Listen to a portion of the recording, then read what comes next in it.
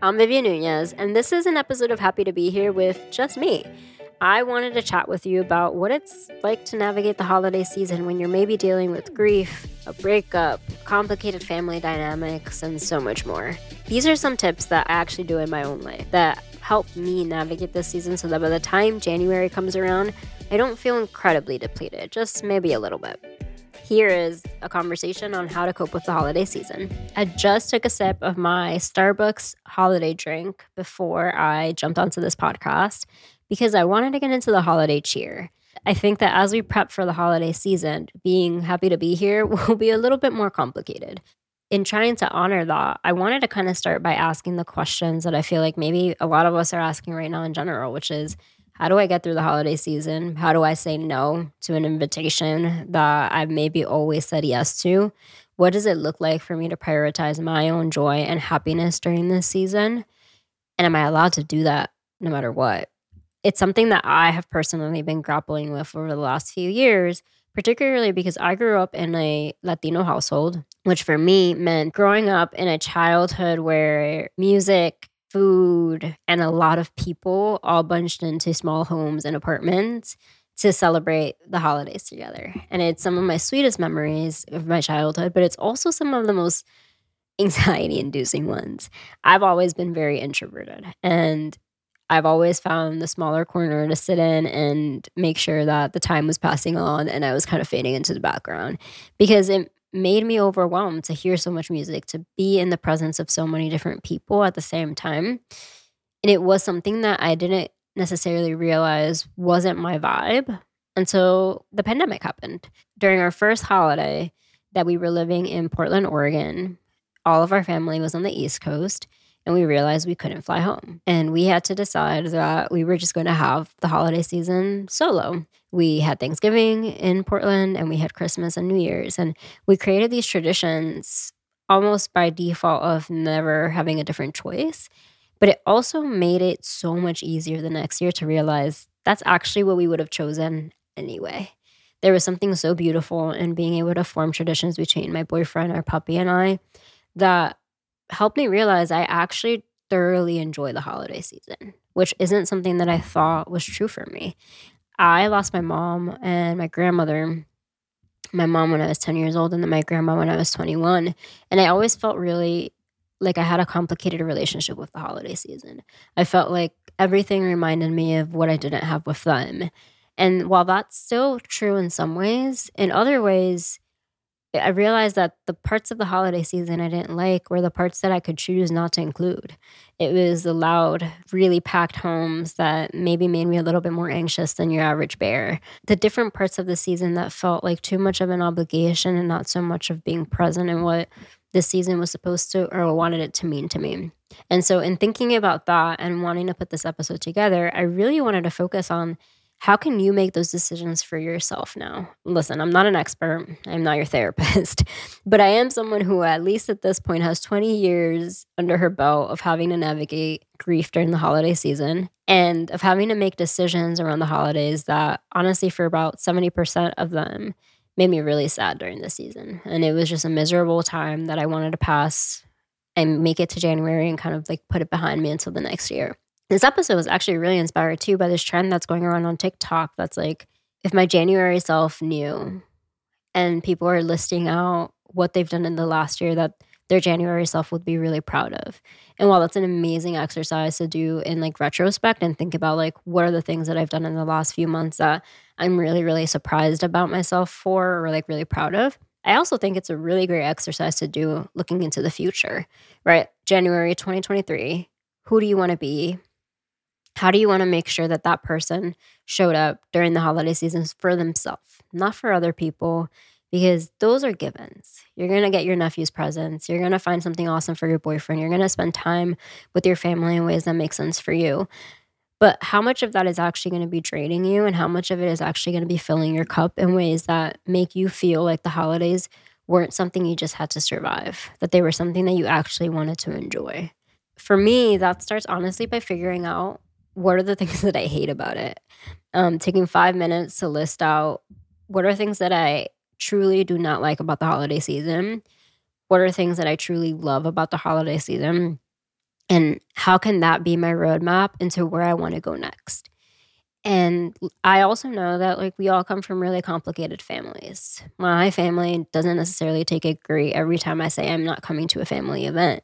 But I also think I have to take responsibility for what my joy and peace needs to look like. And sometimes that means saying no to someone so that I can say yes to myself. During this season, at least, especially where my mental health is right now, that looks like saying no to big social events that are just going to make me more anxious and saying yes to putting up our Christmas tree on November 12th or 13th because it made me happy.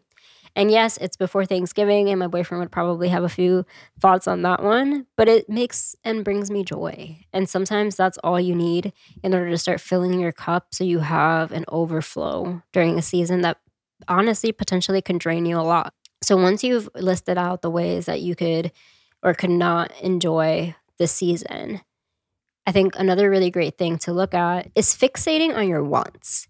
There are things that we feel like we need to do, right? We need to have presents for people, or we need to make it to that holiday party. But if you took a second and just focused on what you would want to do during the season in an ideal world where no one would get upset at you for anything, and what you would not want to do, what are those things? I don't think we ask ourselves enough what we want. We say we need this, we need that, and it honestly sometimes then creates this sense of tension between the thing that maybe is good for us, but we make it seem like it's just an obligation or a job, and we don't decipher the joy that can come from doing it. But the more that you can land on like, I want to put up my Christmas tree, or I want to walk through Target and just like find the little knickknacks that will make me a little bit more joyous this season, or I want to say no to someone when it comes to a holiday party. Those are important. And it centers yourself in ways that maybe you're not used to during this season, but that it doesn't mean it's a bad thing. I also think one of the bigger things you can do during this season is create mini holidays in between the big ones.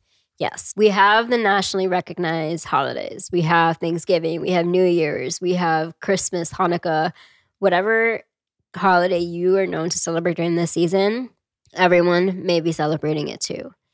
But I think that one of the biggest hacks that I've learned over the last few years is to give yourself a holiday in between each of the big ones. Something that is a solo holiday for you. Like, what is your insert name here holiday? You know, I think solo dates are so important. And it's like a elevated version of a solo date. You don't have to spend money on yourself. You don't even have to think about it as an added expense or gift giving day. But how can it be something that literally just fills your cup? But that it was very intentionally in between things. I think I am very lucky in that my birthday literally falls between Thanksgiving and Christmas. So it's this one day where I am just really conscious and grounded in who I am and what I need. And so I think that's honestly where this idea was inspired by, because I thought about how helpful it is for me to have my birthday in between all of that, so that then I'm kind of back and anchored within myself. I'm not thinking about anyone else for that day. I'm thinking about me and what I want and how do I want to have joy on my birthday. And I think if we can add certain days like that in between, like Christmas and New Year's or Hanukkah and New Year's, then you're able to kind of make the hard parts a little less hard.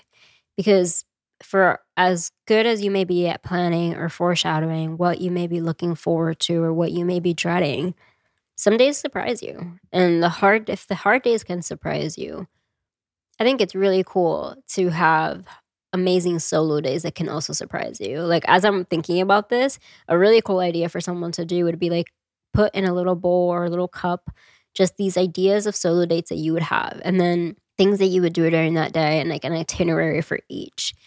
And on a day in the middle of the holiday season where you're feeling incredibly overwhelmed, or you're just like, I need me time, just put your hand in that jar, pick something out and see what comes out and do that thing. And like promise to yourself that you are as important as everyone else during this season.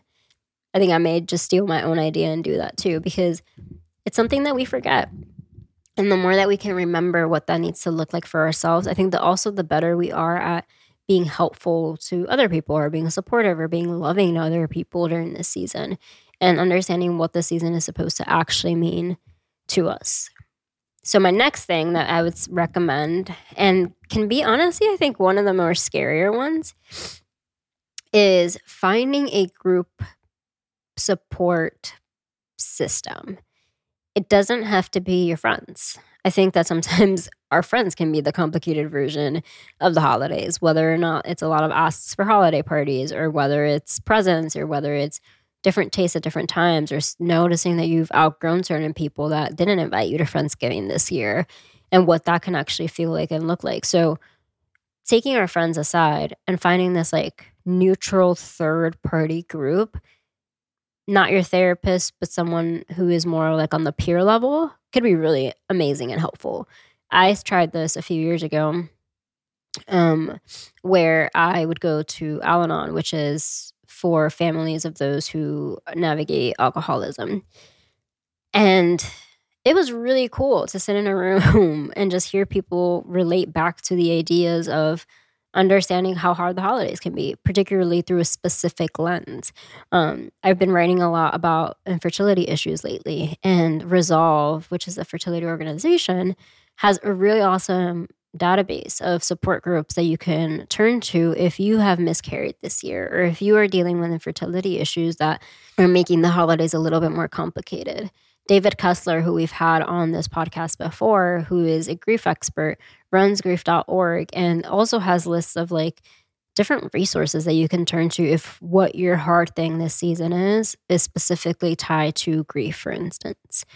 But the more that you can search for these groups, the easier it can be to navigate like the nuanced identity that may be the hard part of your season. For me, it's always been grief or family dynamics, alcohol, like layers of that sort. And so I've tried over the years as I've gotten older to find the things that can help me specifically, not generally. Like going to Target and walking through the holiday section helps anyone. I did it this morning when I was feeling a little anxious, and it just makes you joyful. But it doesn't necessarily give you someone to turn to when the day gets hard and Target is closed. And so finding someone or something that you can turn to that is either a hobby or a peer support group that makes you feel a little seen in whatever identity it is that you're struggling with can be incredibly helpful during a season that feels like it erases the individual and it just goes to like the groupthink mentality. I know a lot of people in general have a really hard time with like the holiday decorations, for instance, and I've been seeing way more brands and organizations speak to this and say, we won't be sending you an email around the holiday season if you prefer that you not to get that because it reminds you of XYZ thing. Or real deep acknowledgments on like videos that I've seen and scrolled past on Reels or TikTok that speak to the idea that it is a bummer in some ways that the holiday season keeps creeping up on us earlier and earlier, right? By the time Halloween wasn't even done yet, Target had already put up their holiday decoration. And that can be incredibly triggering for someone who wasn't ready for that yet, who hadn't mentally prepared for what the holiday can look like.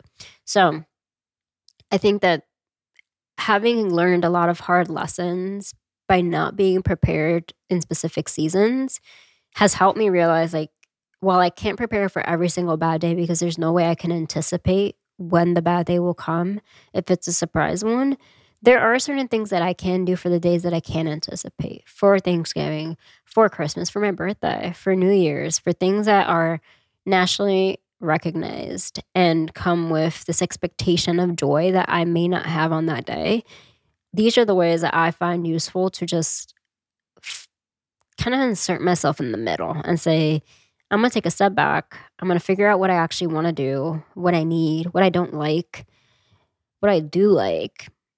And I'm going to take all of that information, and then I'm going to plan days in the holiday season that meet me where I am, that aren't reflective of who I was as a child and enjoyed during my childhood, who aren't reflective of like who my family still thinks I'm supposed to be and what I'm supposed to like or enjoy, that are just about me and not feeling guilty about that. I think so much of like the conversations we've been having this past season on Happy to Be Here are really rooted on how do I make sure that I'm listening to myself? What does it look like to listen to myself? How can that influence my artwork? How can that influence my relationships? How does that influence my relationship to myself? And I think that it's really hard to do that unguided sometimes. It's why I really like therapy, because it is someone who's reflecting back to me and constantly trying to like push me back into the lane and making sure that I'm not swaying too far out. But I also think there's so many things that we can do alone to make sure that a season like this one isn't one that takes us too far back emotionally. So that when January 2023 rolls around and you're making your reflection on like all the things that November you would be incredibly proud of, it's the things that you listed out in November. It's the things that you were really sure that you were going to prioritize and take care of yourself, right? Because that is the most important part, I think, of a season of giving, is figuring out ways to just give to yourself too, to make sure that you're protected, that you're safe, that you're healing and growing in ways that make sense for you. And that's it. I think that's my conversation with you today. I want to do more of these solo podcasts because I like these one-on-one conversations. It feels like an extension of what my Instagram stories are and our daily check-ins, and a little bit more in depth on the ways that I feel can be useful to you in your day-to-day life now. I think I obviously love our conversations with other people because it brings so much more light and joy and insight into how other people are living their lives and tending to their mental health and to their creativity. But every so often, I'm going to jump on here and chat with you about what life looks like and how I'm managing myself. I think the next episode that will be a solo one will probably be in a few weeks, where I talk to you about what it's like to be looking at a new decade, because I'll be turning 30 this year, and that in and of itself has been a journey this year. One I'm very excited for, though. On that note, make sure to subscribe, like, do all the things that bring you joy for Happy to Be Here. Share this with a loved one, a friend, someone that you don't even like either. Share this with someone you think will need these kinds of tips during this holiday season, and tell them to subscribe too, because I'm hoping to continue to grow this podcast next year. On that note, I will see you Thursday after next, because we're off next Thursday for Thanksgiving, with a brand new episode of Happy to Be Here.